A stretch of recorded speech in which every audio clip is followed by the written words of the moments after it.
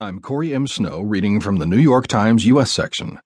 How Trump Hacked the Politics of Foreign Policy by Max Fisher and Amanda Taub. Donald Trump's foreign policy proposals, like forcing Mexico to pay for a border wall or withdrawing from NATO, have drawn unprecedented condemnations as incoherent, contradictory, and unrealistic. Yet for all the boos they elicit from experts, they draw frequent cheers at his rallies. Scholars of American